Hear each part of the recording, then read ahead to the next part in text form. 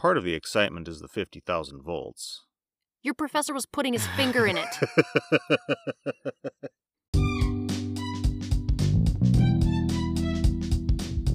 Welcome to TC Talk. Yes, welcome. You are. I am Benton. And I am. Abby. TC is technical communication. Could there be a clunkier term?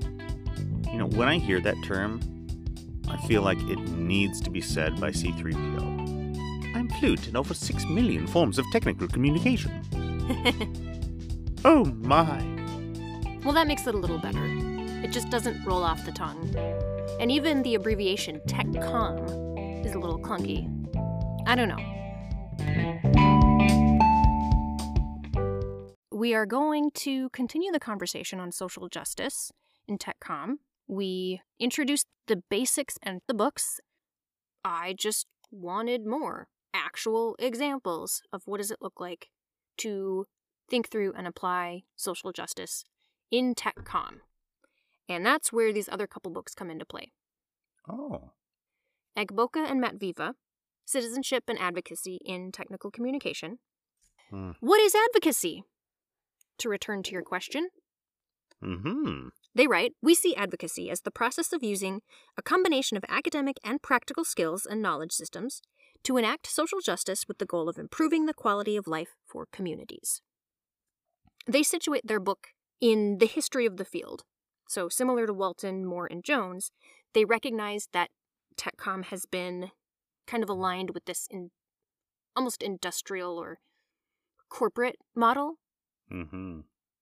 And as a field, we don't want to be known as just turning out more cogs in the capitalist machine, right? And they identify the literature that has pushed the field towards preparing students to be citizens who can think critically. And I needed this book when I was writing my teaching philosophy. In fact, these authors were the chairs of the ATTW conference, Association of Teachers of Technical Writing, several years back, and the theme of the conference was citizenship and advocacy. And I attended that conference. That was also around the time that I was either preparing to go on the job market or was recently on the job market, and that kind of inspired my thinking about what do I want students to come out of my classes knowing. In the field, some of the scholarship on citizenship and advocacy has come in the form of service learning in classes or experiential learning. So students writing for nonprofits, for instance. Yes. Have you ever had to do service learning or experiential learning like that?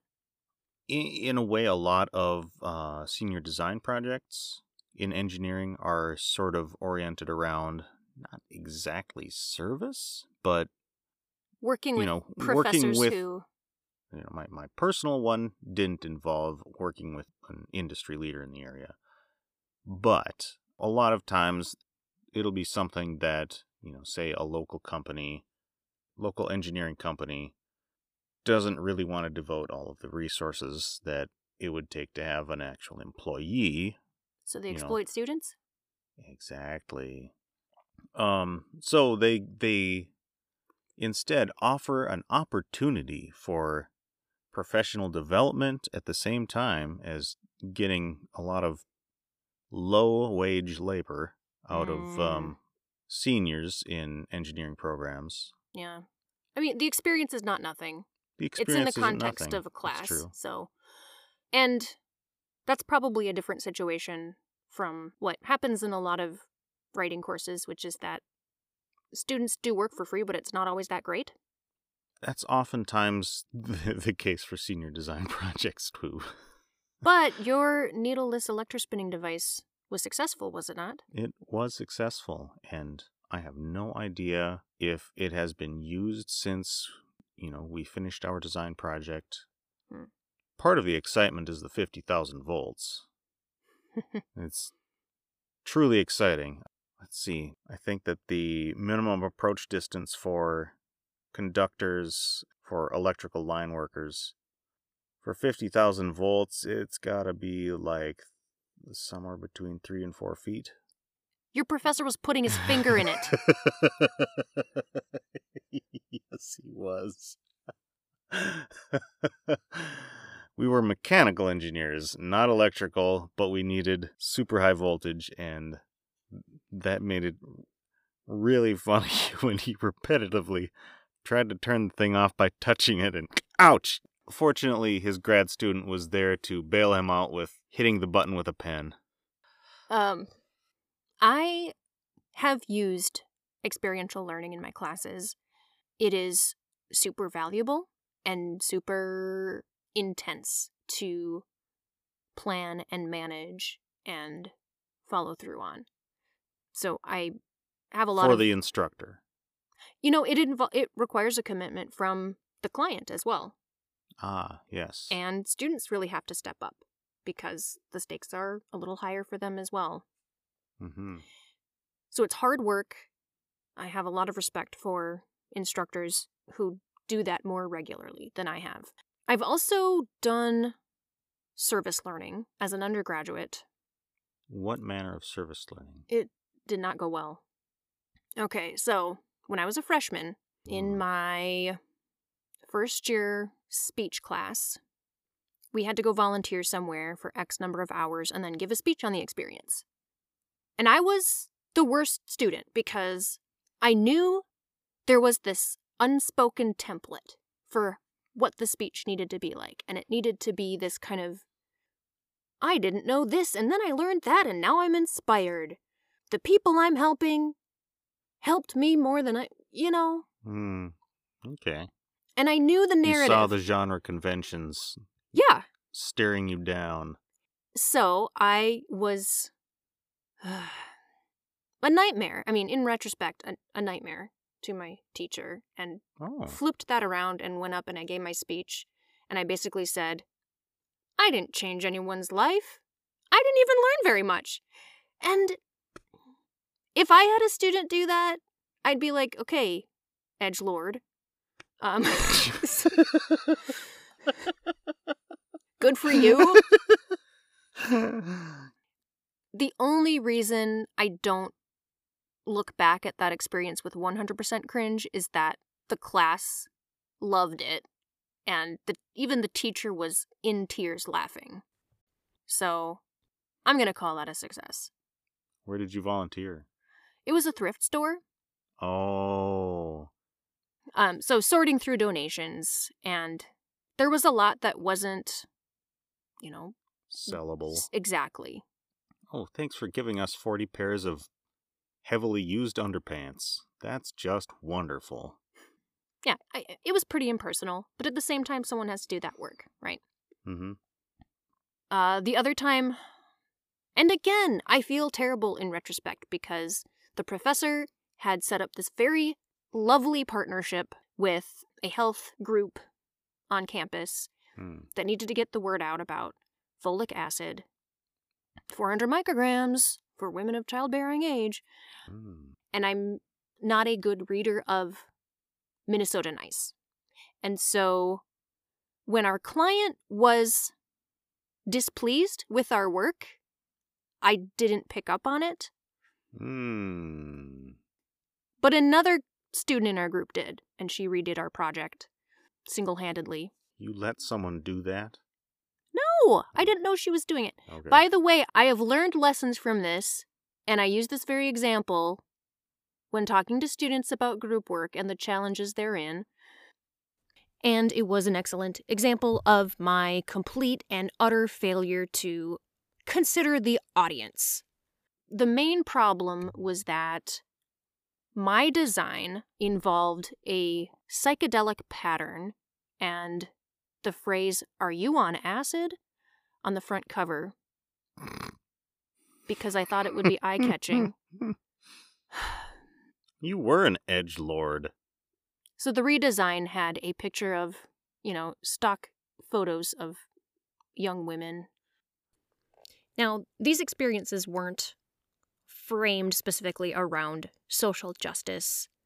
The first one had potential, I think, if we could have gotten into what are the underlying structures that lead to people needing this charity, whatever it was, homelessness, perhaps. And it gives me perspective on where some of my students are coming from. This was a fun walk down memory lane, but we got to get it back on track. The book addresses how advocacy can play out in TechCom research and teaching, but I want to focus on the teaching aspect because that's what feels most immediately implementable to me. Implementable. And the first chapter I want to talk about is actually the last chapter in the book, because I think that the author makes a really clear case for how advocacy, like social justice, isn't just an add-on, but is integral to TechCom, whether or not we're aware of it. Technical communicators are advocates. Most obviously, they're advocates for users, in theory. Hopefully, yeah. Or should be. But they're also advocating certain positions. Some writing is obviously more overtly political than other writing, but it's still, coming from certain assumptions about how things should be. Sarah Warren Riley wrote this. Her article is about using social media as a place to look for advocacy and as a place to practice advocacy. She writes, technical communicators need to be aware of their power and their savvy as researchers and communicators, ultimately as advocates, who can make things happen in the world. She has a series of activities including analyzing their own social media use for what are kind of the underlying, what are you advocating for, even subtly or unintentionally. I also want to highlight another chapter by Lucia Dura on asset-based thinking. Asset, not acid. Are you on acid?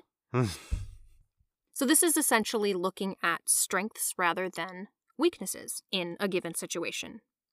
Asset-based thinking is meant to be highly participatory. It's learning solutions from members of a local community. And I loved this chapter because even though she's talking about big ideas like ways to structure a whole project around community-based participatory research, she also talks about how this can simply represent a shift in thinking, in how you approach a problem. We can be so focused on solving problems, on fixing things, that we don't focus on what might be working. And who is making it work and how. Interesting. Yeah. She talks about this strategy in a couple of client projects she did. One is in a hospital, on strategies to reduce infections that people get while in the hospital. So what they did was they talked to medical staff and basically asked, how do you solve this problem? And they got a bunch of ideas. They were able to narrow down and actually implement some of them. And some of those ideas were have patients teach their family members to wash their hands. If you are to teach someone else about something, you got to learn it yourself. So that's true. The infection rate gradually went down after they implemented some of these practices. The typical approach to problem solving is imposing these top-down best practices. And anybody who has been in a corporation knows all about the regular stream of bullshit that comes flying from corporate down to the front lines and says, okay, we're changing things. We're going to do this and we're going to do that. And changes implemented by someone who has no practical idea of, like you said, what is working well, who is making it work. And the thing is, best practices are legitimate. They're best practices for a reason. They're likely research-based, evidence-based. But those are going to play out differently in local contexts. More often, though, honestly, corporations they'll call them a new standard operating procedure rather than making the claim that they are the best practices, because are they really going to research that? Probably not. I'm a cynic. The nice thing about these local practices is that you don't have to work so hard to get buy-in for them because people are already doing them. Yeah. It's just a matter of expanding it. So best practices aren't bad, but it's also worthwhile to recognize what are the local ways to enact or adapt those practices to make them actually work for the real people carrying them out. About a third of this whole book is focused on teaching specifically. my favorite thing about these chapters is that they had assignment sheets included. Really? Yes. Huh. And I want to touch on a few that I would love to assign at some point. Starting with Jessica Edwards' chapter on inclusive practices in the TechCom classroom. She talks about 3 sort of places to engage diversity in a class, including foundational perspectives, content, and teaching practices. So there's lots of different points at which you can incorporate social justice perspectives. And she shares what sounds like a really useful assignment. Make an infographic about a building on campus. So you're getting the practice with visual design, but you also need to share the history of the building and how does this history engage diversity or social justice.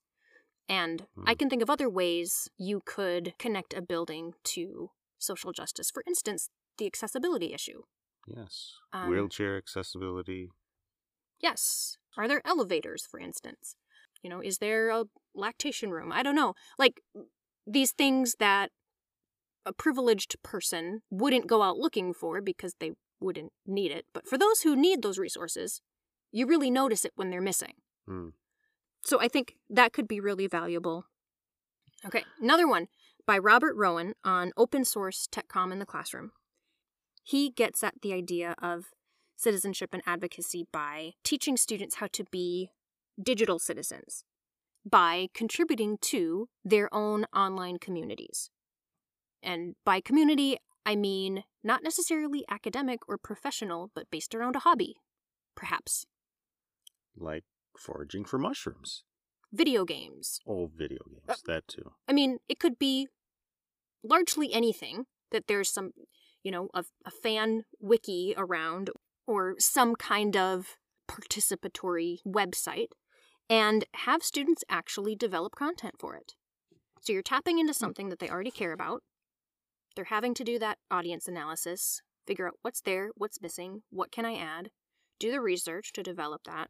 And I love this idea because it ties in so well with what we were talking about in the Moby Dick episode, that is TechCom's Existential Questions, where we talked about the golden age of technical communication, remember?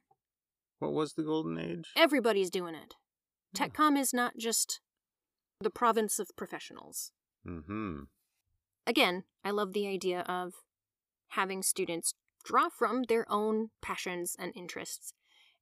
I saw a little bit of this, actually, when we had to pivot to online at the start of the pandemic, because typically in my Gen Ed TechCom class, I do a group-based project to create instructions. This time, that was not really feasible.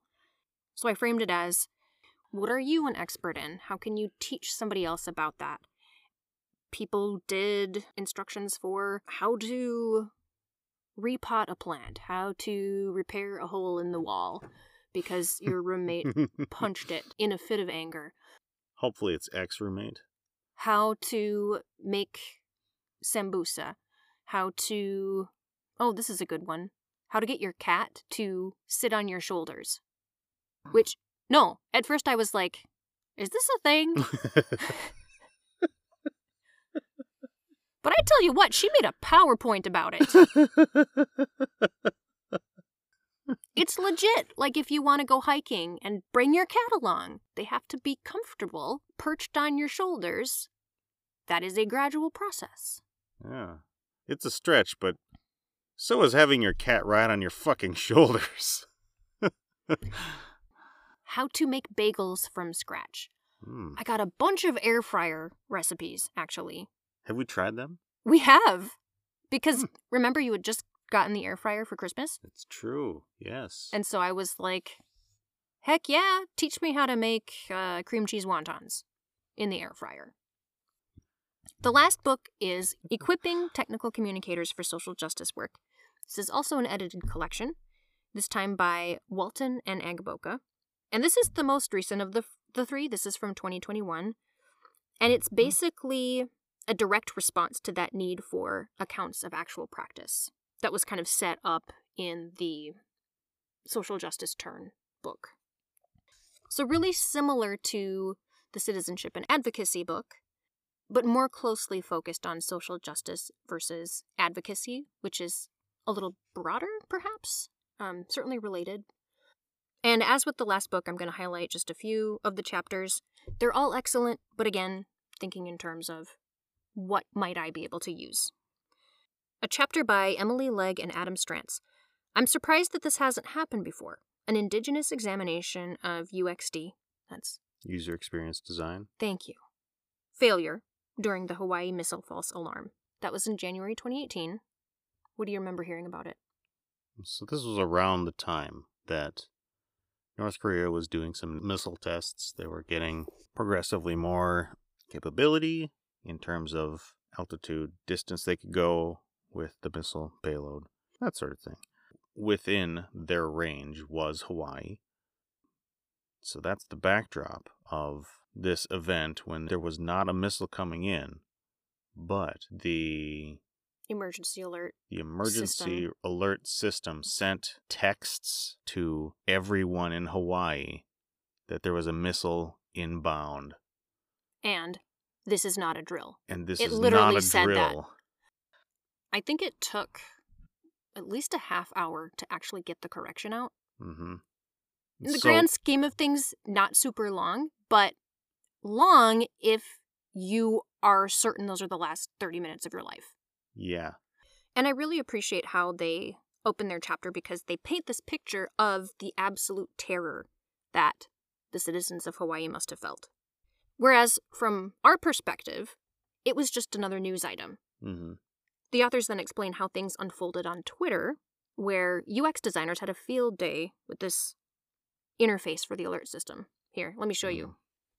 Oh, wow, yeah. So see here how there's like no sense of hierarchy in the menu. Jeez. Drills are included in the same drop-down as the real thing. Oh, boy. Very easy to confuse that. They write, while the public's attention was immediately drawn to the problems of the missile launch interface, very little attention was given to the impact that even a false missile launch alarm had on the residents of Hawaii. Even less was paid to the indigenous Native Hawaiians. For them, even the possibility of becoming a military target is a reminder of the U.S. occupation of the Hawaiian Islands since 1893. That did not cross my mind at all when I heard about this. I mean, I think my reaction was something along the lines of, this is dumb and awful. It's an excellent example of how that focus on the technical side drowned out the community's real needs. They write, the designer asks, how can we redesign this missile warning system interface? Well, their users want to discuss the need for such a system in the first place. How about you make us not a target? No joke. Yes, human-centered design is a good thing, but it's not enough. In UX, there is often this focus on perhaps the relationship between humans and the computer or the app or whatever. But an indigenous UX approach, quote, considers the myriad relationships the object has with the intangible beyond the human-non-human network, the histories, policies, cultures, practices, stories. So there's a lot more going on there that we're going to miss if we're focused on a drop-down menu. Yeah. Just a couple ways that they applied this indigenous UX framework to the missile alert. One change could be as simple as using place names that the indigenous people use. So Hawaii with the apostrophe. Yes, Hawaii. Versus the anglicized version. Another thing I like is that they build the possibility of failure into their framework, because sometimes an interface redesign can't solve the real problem. Yet, failure shouldn't be seen as an endpoint, but a chance to reflect and prepare yourself to be proactive in the future. They're not talking about teaching per se, but I think this would make a great case in class to show that importance of taking a step back, not diving into the surface level design fixes, but really taking the time to understand the impacts on specific groups of marginalized people that tend to get overlooked. Here's another chapter that was great. Remember the episode we did called What Could Go Wrong? Right. With the duckling. We talked about how difficult it is for designers to think past the benefits that they intend for their product and think through the potential negative consequences. Yep. This book has introduced me to a tool that can facilitate that thinking. This is in a chapter called The Tarot of Tech, where the author, Hopton, talks about this tool, a deck of tarot-looking cards that have various categories of questions like, what could a bad actor do with your product?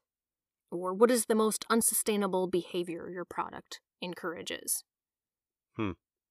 So forcing yourself to look at those potential negatives. This isn't the only tool like this. There's also things like the envisioning cards from the Value Sensitive Design Research Lab. I will link to that as well. But the tarot format is kind of fun. In her classes, she shares a case study of Norman Borlaug. Norman Borlaug! He is responsible for wheat being what it is today. He wanted to end world hunger. He wanted to end world hunger, and the way that he wanted to do that was to make wheat more efficient. If you look at old-timey pictures of wheat fields, the wheat is like as tall as people. Now, wheat plants will come up to your knee. And it isn't that people have gotten taller. Back when we had tall wheat, it wasn't harvested by machines. It was harvested by people who would tie it in sheaves, take the grain off and thresh it, usually with animal power, and then the straw that was left would be used for all of the work animals. With the Industrial Revolution, we were phasing out work animals and farms. We had no need for all of that straw on the wheat plant. So he said, let's make it semi-dwarf. And so it is putting no energy into getting to be 6 feet tall. I see. And that energy is instead going into the grain. He got the Nobel Prize for, essentially saving millions of lives from starvation around the world. But what could go wrong? What could go wrong? Well, what did go wrong? Because he developed this super efficient wheat in the capitalist system we have, it outcompeted and basically ran all of the other wheat varieties out of town. We lost a lot of diversity of wheat. It was planted with herbicides, pesticides, fertilizers. Yeah, the monoculture thing. So not great results environmentally. Right. And it's not like we have to look at that situation and say, oh, our choice is between solving world hunger and the environment. Right. There's that binary thinking I was talking about earlier. Instead, how can we plan ahead to minimize harms? She also acknowledges in this chapter that thinking of design in this way is expensive. It slows you down. Everyone up the food chain from you is like, get it done. She talks about how technical communicators can use technical communication of their own to make a case for slowing down. Things like making a budget impact statement, case studies to show your company how this has played out with other companies who either did or did not incorporate that social justice thinking. Again, we should do these things because we desire a more just society. But working in a context where profit is essentially all that matters, you need to be prepared to fight that current. It's true. So you have to get persuasive. Again, that's why I appreciate books like this.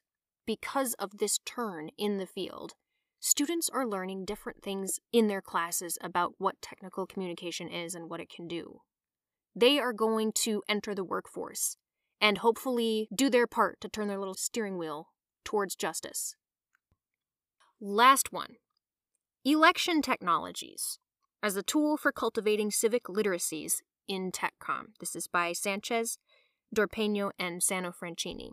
They talk about the potential for theming a course or assignment around elections and the technologies and communications surrounding elections. Interesting. Yes, and, deliberately fostering that citizenship. Voting is more confusing than it should be. Let's be honest. Yep. I mean, we know that voting is, in many cases, deliberately confusing or deliberately onerous. So that is a place for technical communicators to potentially intervene. Where the legal entities are failing to. Yes. Another time I've touched on this has been in talking about usability. I've used the example of the infamous Florida butterfly ballot. Yes. Damn you, Chad. For the youngins in our audience, the 2000 election Between Al Gore, George W. Bush. Mm-hmm. It all came down to Florida. And the design of the ballot may have had something to do with it. It started to really get into the weeds in determining who was being voted for on this particular ballot, or was it valid or not. The Supreme Court just stepped in and anointed Bush as the winner of the election. We could have had a president in 2000 who gave two shits about climate change. Yeah. And wasn't necessarily inclined to get us stuck in 2 20-year-long endless wars. So, needless to say, usability matters, citizenship matters, social justice matters. Have you ever heard of the butterfly effect? Yes. I find it funny that this butterfly ballot seemed to set off a butterfly effect. It's such a tiny thing, but the repercussions have been so sweeping. Yeah, I mean, it's been a national disaster for 22 years. Yeah. You could address the role of social media in swaying elections, and the focus of this chapter, redistricting maps. It's a process that is ongoing at this moment. As we speak, yes. Not everyone has heard of gerrymandering. This is a place to introduce that. The authors write, the maps produced may conform to best design practices, yet at the same time hide on-the-ground inequities that can only be seen and felt when the ballots are counted. I actually told you about this as I was reading. I had you try out that computer game. Mm-hmm. How'd that go for you? The gerrymandering thing. It was basically come up with ways to divide red and blue voters into different groups such that you get a certain result. You get a certain result. So this instructor, he had students play the redistricting game and reflect on it. What other types of tech comm are involved in elections that you can think of? Well, policies, obviously, like voter ID laws and such. You were an election judge. I was. In 2020. Tell me about it. Did you have to teach people how to register to vote? I wouldn't say that I had to teach people how to. I just kind of had to walk them through it. Maybe that is teaching them. The people who'd showed up and hadn't registered in Minnesota, we are able to register them right there at the polls, same day, which it is fucking madness that anywhere in the United States does not have that ability. The rest of you states, get your shit together. Okay, so stepping off my soapbox. Let me interject here. Those are issues that students can advocate for. Mm-hmm. Have them work with local groups that are fighting for greater voting access. Mm-hmm. If I remember correctly, weren't you having people sign a petition for ranked choice voting in Minnesota a while back? That was in 2018. I hung around the polls for a while to get signatures for people to say they were interested in ranked choice voting. For those of you who are familiar with it, good for you. For the rest of you, ranked choice voting is also known as instant runoff voting.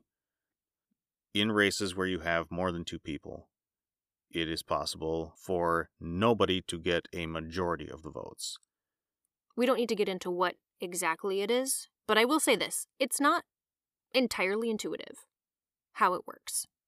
But the results are much, I think, fairer Mm-hmm.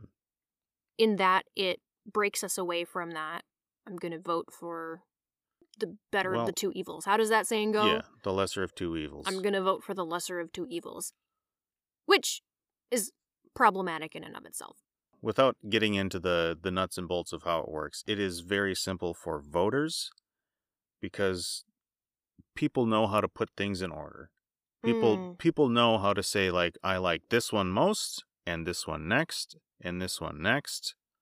That's easy. The counting of it, that's where the hard part is, and that lands squarely on the wonks. Although it sounds like if you're going to rank a list of more than two, that is going to require more active participation on the part of citizens to learn about those candidates. Yeah. That's not a bad thing.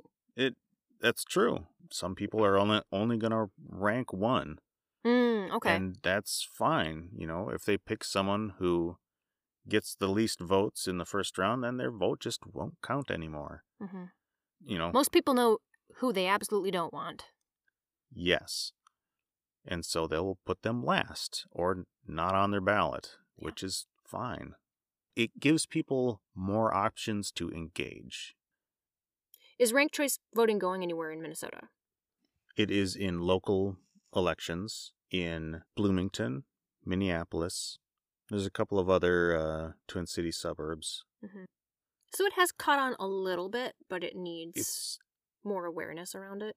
Yes. More importantly, it needs to be implemented in statewide elections. Mm-hmm. All that to say, these are things that are complex and technical. Perhaps not even complex, but just need to be explained in a way that's understandable to a range of audiences. Mm-hmm. This is an opportunity for technical communication. I, for one, I'm feeling kind of pumped up just having had this conversation. How about you? Yeah, I feel really heartened, if that works in this case, that TechCom is figuring out ways to maybe not necessarily be subversive, but to go against the grain. Go against the grain and defaultize the audience as straight white man. Again, just want to acknowledge all of these authors I've mentioned. I am grateful that they're doing this work and they're putting it out there. Even so, I've only mentioned a handful of the people doing work that touches this topic in one way or another. More to come, I'm sure, but I hope our listeners come away with some ideas about research that they might want to engage a little more closely with.